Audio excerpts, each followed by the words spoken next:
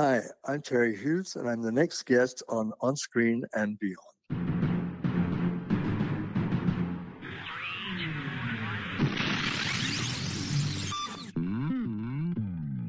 On Screen and Beyond, an inside look into the entertainment world featuring interviews with people from the movie, TV, and music industry, news on upcoming TV and DVD releases, and the rumor mill. And now, here's the host of On Screen and Beyond, Brian Zemrak. We are back for another edition of On Screen and Beyond. This is episode 630 of the show that keeps you updated on what's coming your way as far as upcoming new movies, remakes, sequels, TV and movie DVD releases, as well as our interview segment with a guest from the movie, TV, or music industry. This week on Screen and Beyond, we have a director that has done so many shows. They have made you laugh over the years. Terry Hughes is going to be joining us. He was the director of The Golden Girls, Third Rock from the Sun. He did episodes of Friends, so many others, The Two Ronnies over in England, and just so many other shows that have made you laugh. So he'll be telling us a lot about behind the scenes at The Golden Girls and Third Rock. He talks about The Two Ronnies, all sorts of stuff. Which of the girls was the funniest, and did the pranks and things like that on The Golden Girls behind the scenes. We're going to find that out in a few minutes coming up right here on Screen and Beyond, so hope you're going to keep listening. And I hope you'll tell a friend about On Screen and Beyond as we move along. More and more people are downloading the show, and we love it and love hearing from you. You can get in touch with me at feedback@onscreenandbeyond.com. And also, if you would leave a review or something like that, that would help. And like I say, always tell a friend, get the word out, get things going so we can get more and more people on the show with your help. And that's by downloading all you can. Also, subscribe to On Screen and Beyond. And like I've always said, it's the free one, not, some people have subscriptions and all this stuff and make you pay and all that. We're not doing that, but from your podcast provider, if you go ahead and subscribe, the second we put it out, you will get it. You don't have to go searching for it, remembering, is this the day that it's coming out, things like that. Just go ahead and subscribe. It helps us, and we appreciate that. So, Terry Hughes he has done so much in his career, and we're going to talk about that in just a few minutes. But just want to remind you that on May 26th to the 28th at the Orinda Theater in Orinda, California, behind the Golden Curtain, Terry Hughes will be there, and you can meet him. And like I said, it's all in honor of the Golden Girls TV show. They're going to have all kinds of other people from the show, from behind the scenes, the writers, the producers, some guest stars who were on the show. It's going to be so much fun. There's going to be trivia questions and parties and lectures and everything. So if you don't get a chance to get there, because not everybody is in the San Francisco Bay Area and near Orinda, so we're going to do our best to get at least some of the guests at that event on here. So if you can't make it, then you can still learn about what went on behind the Golden Curtain. So keep listening to On Screen and Beyond in the next couple of weeks. It usually gets pretty hectic here as they start rolling in. I'm hoping we're going to get a few more people. So we'll be, checking that out. So anyways, right now it's time for Remake Madness. And of course, that's remakes, sequels, and prequels right here on Screen and Beyond. Please hang up and try again. Well, on remakes, sequels, and prequels, it looks like Tom Hardy will return as Venom on Venom 3, and Ted Lasso's Juno Temple will co-star in the film. Courtney B. Vance has joined the Disney's Lilo and Stitch live-action remake as Cobra Bubbles. And July 7th, you can look for the next installment of the Insidious franchise with Insidious: The Red Door. Michelle Yeoh is going to be starring in a new Star Trek movie called Star Trek Section 31 for Paramount+. We'll keep you informed on that. And Sylvester Stallone will be in the next installment of The Expendables, coming our way in August. That's it for remakes, sequels, and prequels. Next on Screen and Beyond, what's coming your way as far as upcoming new movies? Well, upcoming new movies, 1923's Brandon Skellar has joined with Blake Lively to star in It Ends With Us. And Jodie Long and Nancy Lenehan have joined the cast of Night Swim. Now, this is a supernatural thriller, and it comes our way on January 19th, and that's 2024. And Jason Priestley of Beverly Hills 90210 fame will star in Control Alt Delete. This is a drama about the media in our society.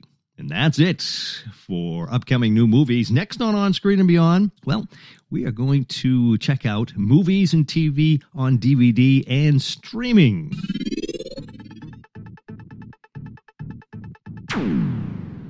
Hello, this is Stephanie Powers, and you're listening to On Screen and Beyond.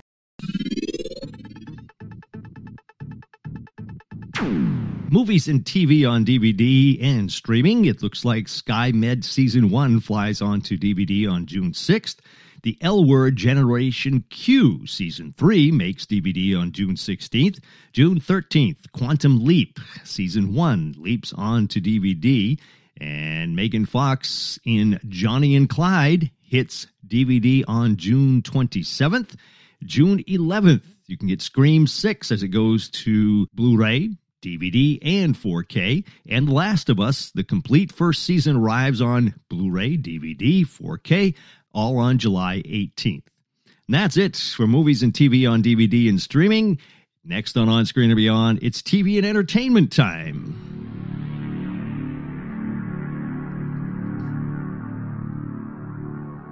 TV and entertainment time. Well, The Good Doctor has been renewed for a 7th season. Along with that, Will Trent also has been given the go-ahead for a renewal for season 2. And Dick Van Dyke will be a guest in a guest role on Days of Our Lives soap opera on Peacock this fall. Now, he's already taped the role. They're going to be showing it in the fall when it comes around. Dick is 97 years old. And this is going to be a dramatic role for him, not the usual comedy you see him in. So be sure to be looking for that to see Dick Van Dyke out there. And that's it for TV and entertainment time. Coming up next on Screen and Beyond, we're sitting down with Terry Hughes, director of The Golden Girls, Third Rock from the Sun, some Friends episodes, The Two Ronnies, and Terry Hughes is next, right here on Screen and Beyond.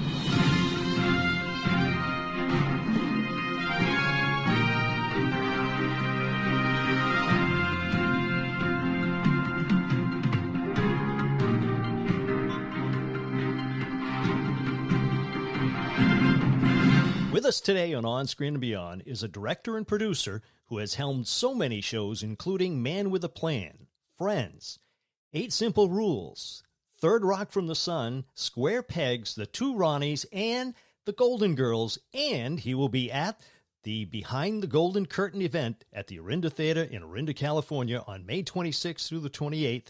It's Terry Hughes. Terry, welcome to On Screen and Beyond. Pleased to be here. Thank you. Terry, you were the one who was guiding so many shows on the Golden Girls. And you did what? Almost over 100, didn't you?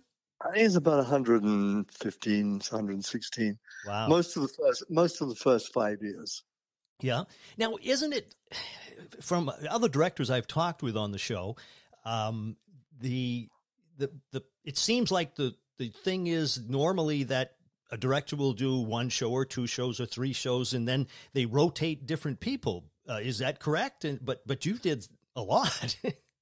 It is correct if you see television now, but back in those days, we're talking in the mid-'80s and on through the 90s as well, once a show found compatibility between the actors and a particular director, they tended to stay with that one person. It's like, why rock the boat? It's a very important contribution to the success of the show. Right. And if they find a perfect marriage, they want to keep it. Yeah. And that's what happened in my case. In fact, there were 2 directors who had done the show before me, before it was on the air. Let me explain. Jay Sandridge, who was an incredible director, really the major director of comedy in that period in America. As you know, or you can hear, I'm British. And I was working for the BBC in England. And I used to watch American shows. And whenever I saw a show, I thought, I love the way that's directed. I would stay through the credits, and invariably it was directed by Jay Sandwich. And I thought, I must get to know that man. This is long before I ever thought that I would be moving to America and working. So anyway, I was very conscious of this name. So I've been here about four or 5 years in the States, doing things like you mentioned, Square Pegs and movies of the week and all sorts of things, and translating musicals to television, like Stephen Sondheim's Sweeney Todd and Sunday in the Park with George.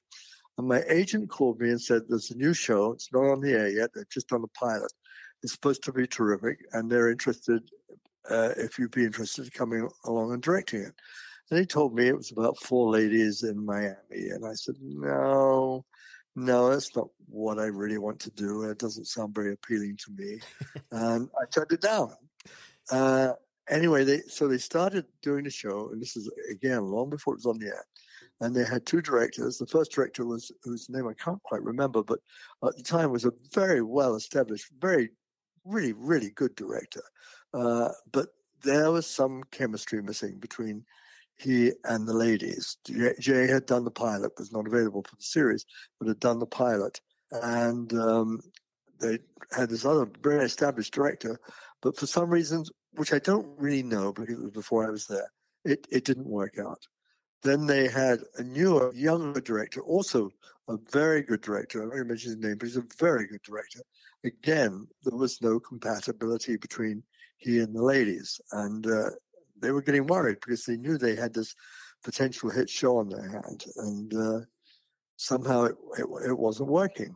So my agent came to me again and said, look, do me a favor, because he represented B. Arthur. He said, this is a major show. Will you go in at least and meet with them?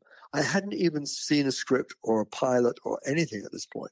So I said, okay, let me see the pilot. So what happened is I went over to the studio where they were doing the show, and I sat in a room and watched the pilot on my own, just sitting on my own. Oh my God, this is good. This is good. Maybe I should think twice about being so adamant about turning this down. So following the viewing, I sat with the producers and they said, look, would you like to have lunch with the ladies and see if, you're all on the same page? Which I did. I sat with the 4 ladies and we had lunch, which was delightful. I was fortunate. Beata knew my work. She spent a lot of time in London, and she's seen quite of my work in London with the 2 Ronnies and Monty Python and things like that. So she was aware of me, but I'd never met her. So we had a delightful lunch, and I got home about 5 o'clock, and my agent said, I'd like you to do the rest of the series. Would you do it? And I said, yes. That's how it happened. Wow, that's incredible. What was it like working with them? Were they as fun as they looked on the show?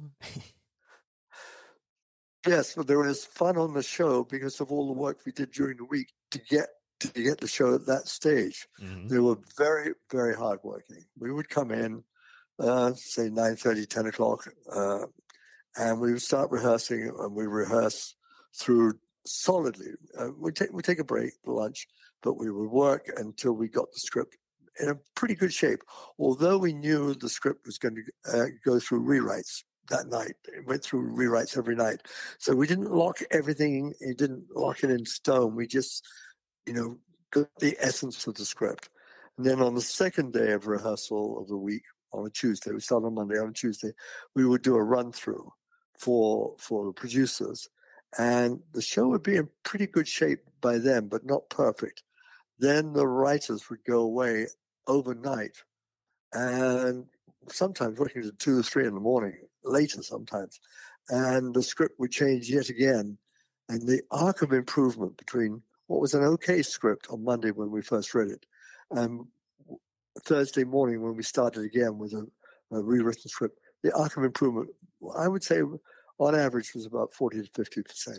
It just got better and better every day. Wow. So the ladies worked. I worked with them, and we did the best we could with the script we had. But each time we knew the script would be better tomorrow. And it was right up to the last minute that would happen. Wow. So how does that work? Is it the actors? I'm sure not in every show because the actresses or actors don't have as much power as these four ladies had, but or is it the director who says, "Hey, this isn't quite right. We don't want to go with this. Change the script, send it back to the writers." Is that how it works? Or No, it doesn't work like that. Although I would give the writers a heads up, I'd say, the first act is working, it falls apart in a second. I would just give them a hint of what would happen before the run through, and then they would see the run through, and usually they would agree with me, or even see things that I thought were working they thought they could improve on, and they would go away. It's very much a writer's medium. I mean, I'd like to take credit for what I contributed, but nevertheless, my hat goes off to writers in that form, especially those writers. So let me tell you, we would do a show sometimes. We would do a run through at 4:00 in the afternoon, and we'd finish at 5. We'd sit around, and the ladies would give notes. I'd give my notes, and the writers would go away and start writing. I would come in next morning at 9:00, and I would arrive on the lot. I would sometimes see the writers getting into their cars to go home, having been there all night writing. I would say at least 4 or 5 times a season that would happen. So they earned their money working all night long. Jeez. They did. The writers earned their money. I mean, all credit to writers. Without that script, we had nothing. Mm-hmm. And now, of the four ladies, was one of them more of a jokester or anything? Or I know they were professional, obviously, but how did it go during the shooting? Were they doing practical jokes at all? And who was the more joker one?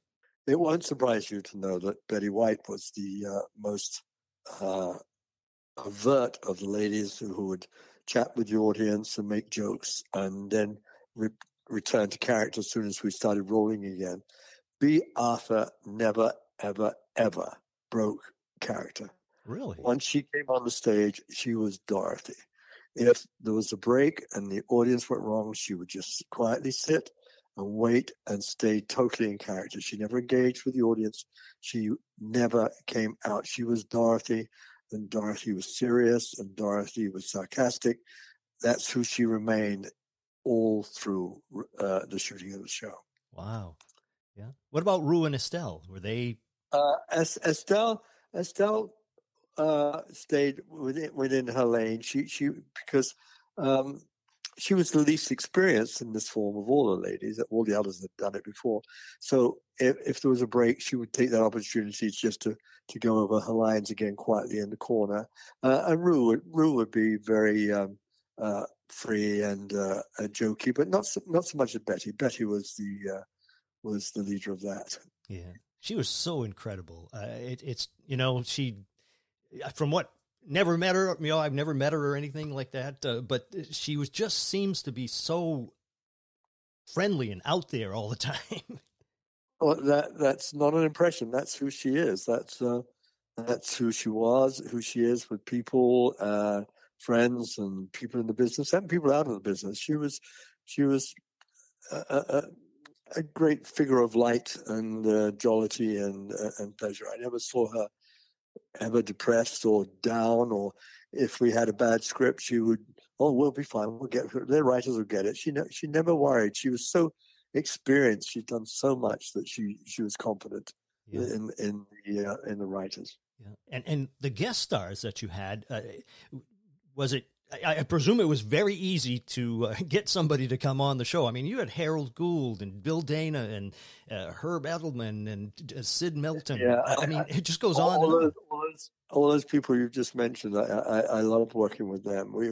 Herb, who played Stan, Dorothy's husband, if we were in a script in the middle of the week and it wasn't working very well, on more than one occasion I would say, you know what, we need to bring Herb in. We need to bring Stan in just to give us, and the writers would do that. They write a special. He wasn't part of that script, but they think, yeah, he can lighten up this scene, or he can do that.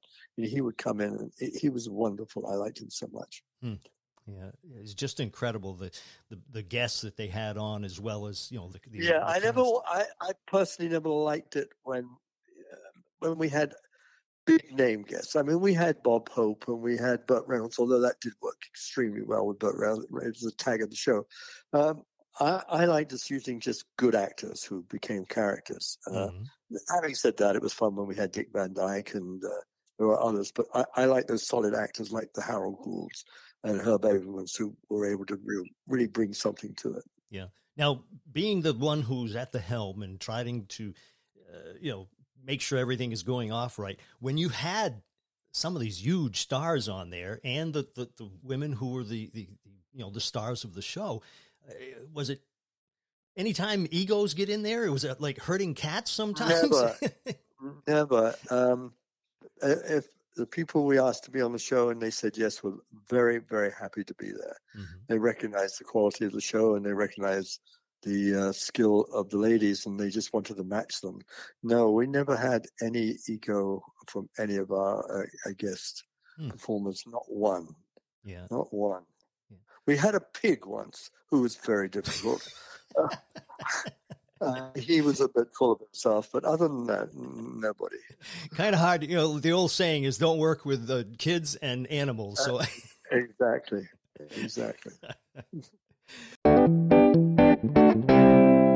Hi, this is Bernie Coppell. I'm on Screen and Beyond. This is Chaos with Don Schuss here. So what do you feel is the thing that makes the Golden Girls such a show that, I mean, this was in the 80s and early 90s, and now, people are still loving it. Mid-80s till 92, yes. Yeah. And now it still runs about 400 times a month on TV. It's I don't know, it's just multi-generational. Even at the time when we were on the air the first time round, it was on Saturday evenings, and it became required family viewing. I mean, our ratings were so high that you knew a whole family was sitting down and watching it. And people would talk about having watched it with their aunts and their grandmothers, and college students would have Golden Girls evenings where they were on Saturday night. Everybody in the dorm would watch Golden Girls before they went out. It was amazing. Now, when you continued on and went on to shows like Third Rock from the Sun, now that's another one that you were there for a long, long time. I did most of them. Yes. Yeah. I did. Was that similar the way that one ran? Very, very similar. It was a very similar atmosphere. Wonderful actors led by a delightful and talented and brave John Lithgow, who will attempt anything. He was so brave in what he would do and so skilled. And the rest of the cast were of the same skill level. And again, it was the writers. The writers were dedicated and very, very similar experience to Golden Girls. Very similar. Yeah. Yeah. And with John Lithgow, I mean, on there, he was a comedic actor. And the next show you'll see him on, he's the villain. And it's like, he's just so incredibly talented. Amazingly so. And just a great team leader and wonderful man to work with. That was a joyous experience. Now, of all the things that went on with the Golden Girls, is there anything in your mind that was humorous behind the scenes or anything that you can bring up with us? Yes. We did a Christmas show and the ladies all had surprise gifts for each other within the body of the show, within character.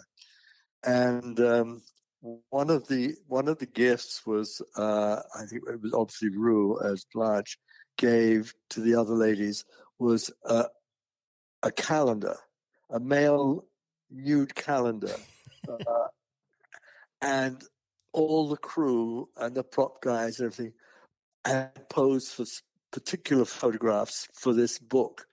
And it was brilliantly done, really, really well done. But the ladies didn't know about this until they opened it in the scene. And it was just hysterical. I mean, we had to reshoot it, obviously, because they just lost it. It was just total unbridled laughter when they first saw these pictures. It was very, very funny. So when you did the run through, though, did you use a different different. Just a dummy one. Yes. Yeah. I can see how that. I mean, usually actors are very good. It seems like holding it back, but if you saw something like that, how could you not crack up? It was just cascading laughter. It was just funny. Jeez. Well, Terry, there's so many other shows that you've done, and I'd love to talk about everything, but obviously we're not going to take time to do all of those. But in your career, what would you say were the top 5 shows that hold the closest to your heart? You mean of series, different series? Different series that you've done over the time. What were your favorite ones that you did? I guess I have to put Golden Girls at the very top because it really launched my career here. I was here. I've been here about a year, and 4 years. I've been doing movies of the week and things like that. But the thing that got me really established in the comedy field was Golden Girls. So apart from the affection I have for the experience, I also have great gratitude to it. So it's up there. I would also say Third Rock is a close contender, but just because of the sheer joy of going in every day, rehearsing something that made me laugh. I spent most of my day laughing at the antics of John and French and Joey and Kristen. It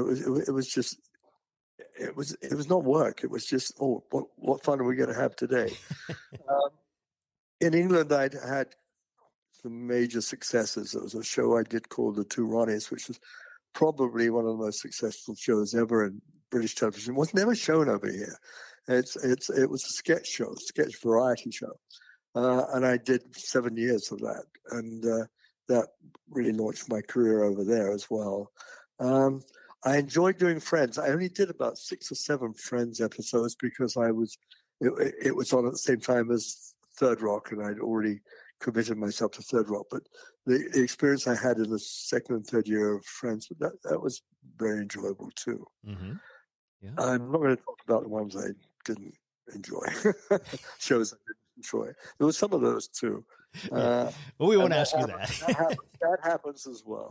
Oh yeah, I'm sure. Now, you mentioned that you worked with on Monty Python. I did. Well, the Monty Python writers and performers, we were all contemporaries at the BBC. We all joined the BBC at about the same time in the mid-'60s, early '70s, and we were all working independently on various shows.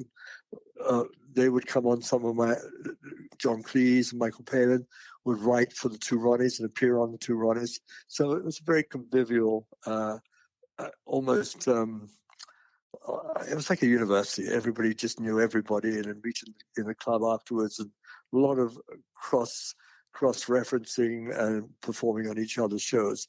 Then they went off and did Monty Python, the series. And subsequent to that, I did a series with Michael Palin, which I'm very proud of. It's a film series called Ripping Yarns. We only did 9 of them, and I directed first 4, I think it was. But that was a great show, very well regarded in England. Then when they came, I'd moved to the States in 1980, and they came over at the end of '81. And we did. I directed and produced and directed their concert at the Hollywood Bowl, and that went out as a movie, as a film, Monty Python live at the Hollywood Bowl. That was a fun experience too. Yeah. So there was a lot. Our lives, and then John Cleese was my neighbor in Montecito here in California.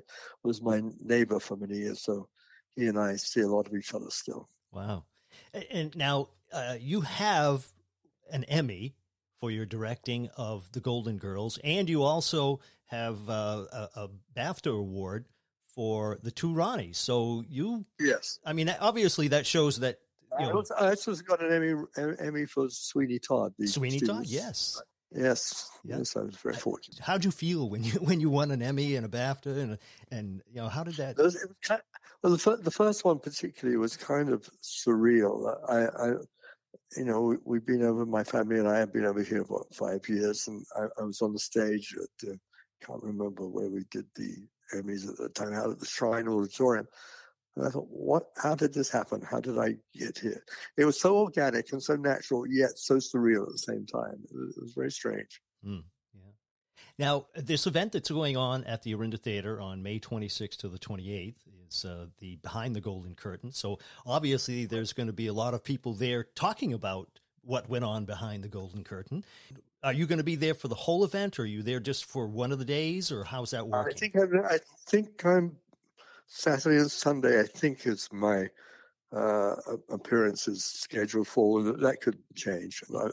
I don't really know. I'm just going to come and I will do whatever I'm asked to do. Yeah, and I'm sure it's going to be a great time. Have you ever been to the Orinda Theater? No, I haven't. It's a beautiful old theater.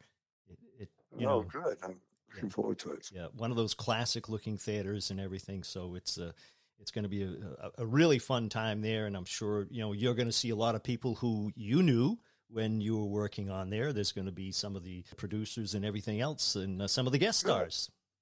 Good. I'm looking forward to that. Yeah.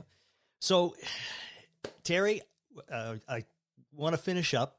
And one final question, but once again, I want to remind everybody that they can go to the behindthegoldencurtain.com to find out more about the event at the Orinda Theater on May 26th to the 28th.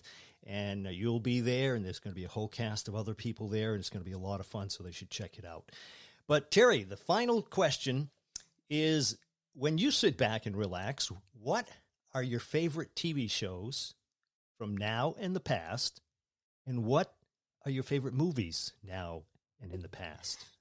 Well, let's start with the past. I mean, in England, I was a devotee of while I was doing shows for the BBC. I love American shows like Mary Tyler Moore Show, Dick Van Dyke. They were a great role model for me of what I wanted to do, and the fact that I became eventually to do that is quite amazing. But that they colored my judgment in a big way. Films, I tend to like the films from the 70s and the early 80s, things like The Parallax View and the films of obviously things like The Godfather. I don't tend to watch comedy films very much. Woody Allen and the early Woody Allen I loved and still do. I'm trying to think, but I mostly watch dramatic movies. I don't tend to go towards comedies. And in television, I love Curb Your Enthusiasm. I love Seinfeld. I love Seinfeld for the new way it treated comedy, and it was a totally new approach that nobody really knew was an approach. They just created something very special. When you think there's nothing new to be done, they did something extraordinarily new. But of course, that was 20-odd years ago now, so right. It's not new anymore. I would go out of my way to see Seinfeld, Curb Your Enthusiasm. I still like very much. Other than that, I don't tend to watch many of the comedy shows. Some shows from England that I have liked over the years. Let me think. My mind's totally gone on that. I'm sorry. No problem. I'm closing down on that.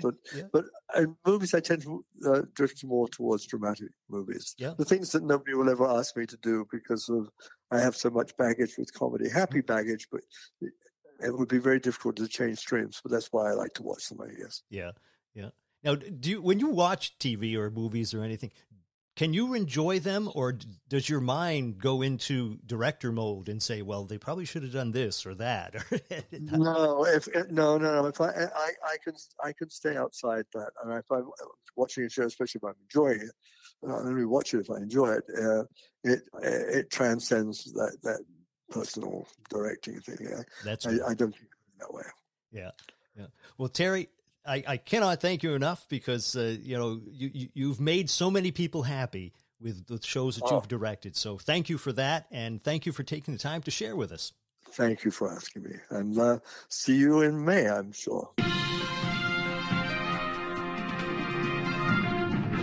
And we'd like to thank Terry Hughes for joining us here at On Screen and Beyond, sharing with us, letting us know about the Golden Girls. All that interesting stuff is really, really neat, and it's the Two Ronnies, Third Rock from the Sun. If you've, those are shows people grew up with. A lot of us have grown up with those shows, and it's always fun to hear what went behind the scenes that we never get to see and things like that. And what do these people really like? So it's a lot of fun. So we hope you enjoyed that one, and we hope you keep listening to On Screen and Beyond. Be sure to go back into our rerun section or go to your favorite podcast provider where On Screen and Beyond is featured, and you can scroll down through all 630 episodes and find some very interesting people. Lately, we've been looking at the stats, and a lot of people are listening to some of the older ones, like the Brian Hyland, who did Itsy Bitsy Teeny Weeny Yellow Polka Dot Bikini. He's had a lot of downloads.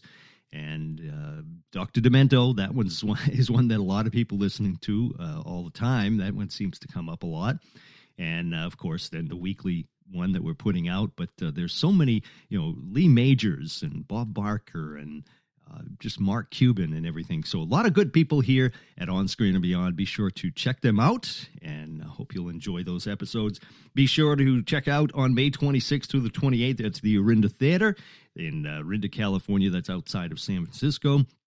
Hop on the BART, takes you right to Orinda. Get off the BART, walk across the street, and bang, you're right there at the the Orinda Theater. And it's a beautiful theater, and it's going to be the Behind the Golden Curtain event, a tribute to the Golden Girls TV show, and all kinds of guests. A lot of fun. It's just going to be so much fun. Sid and Marty Krofft, they did last year, and now it's Behind the Golden Curtain. So we hope you'll check that out. And that's it. That's a wrap for this episode of On Screen and Beyond. So until next time, when we once again take you on screen and beyond, I'm Brian Zemrak. Take care.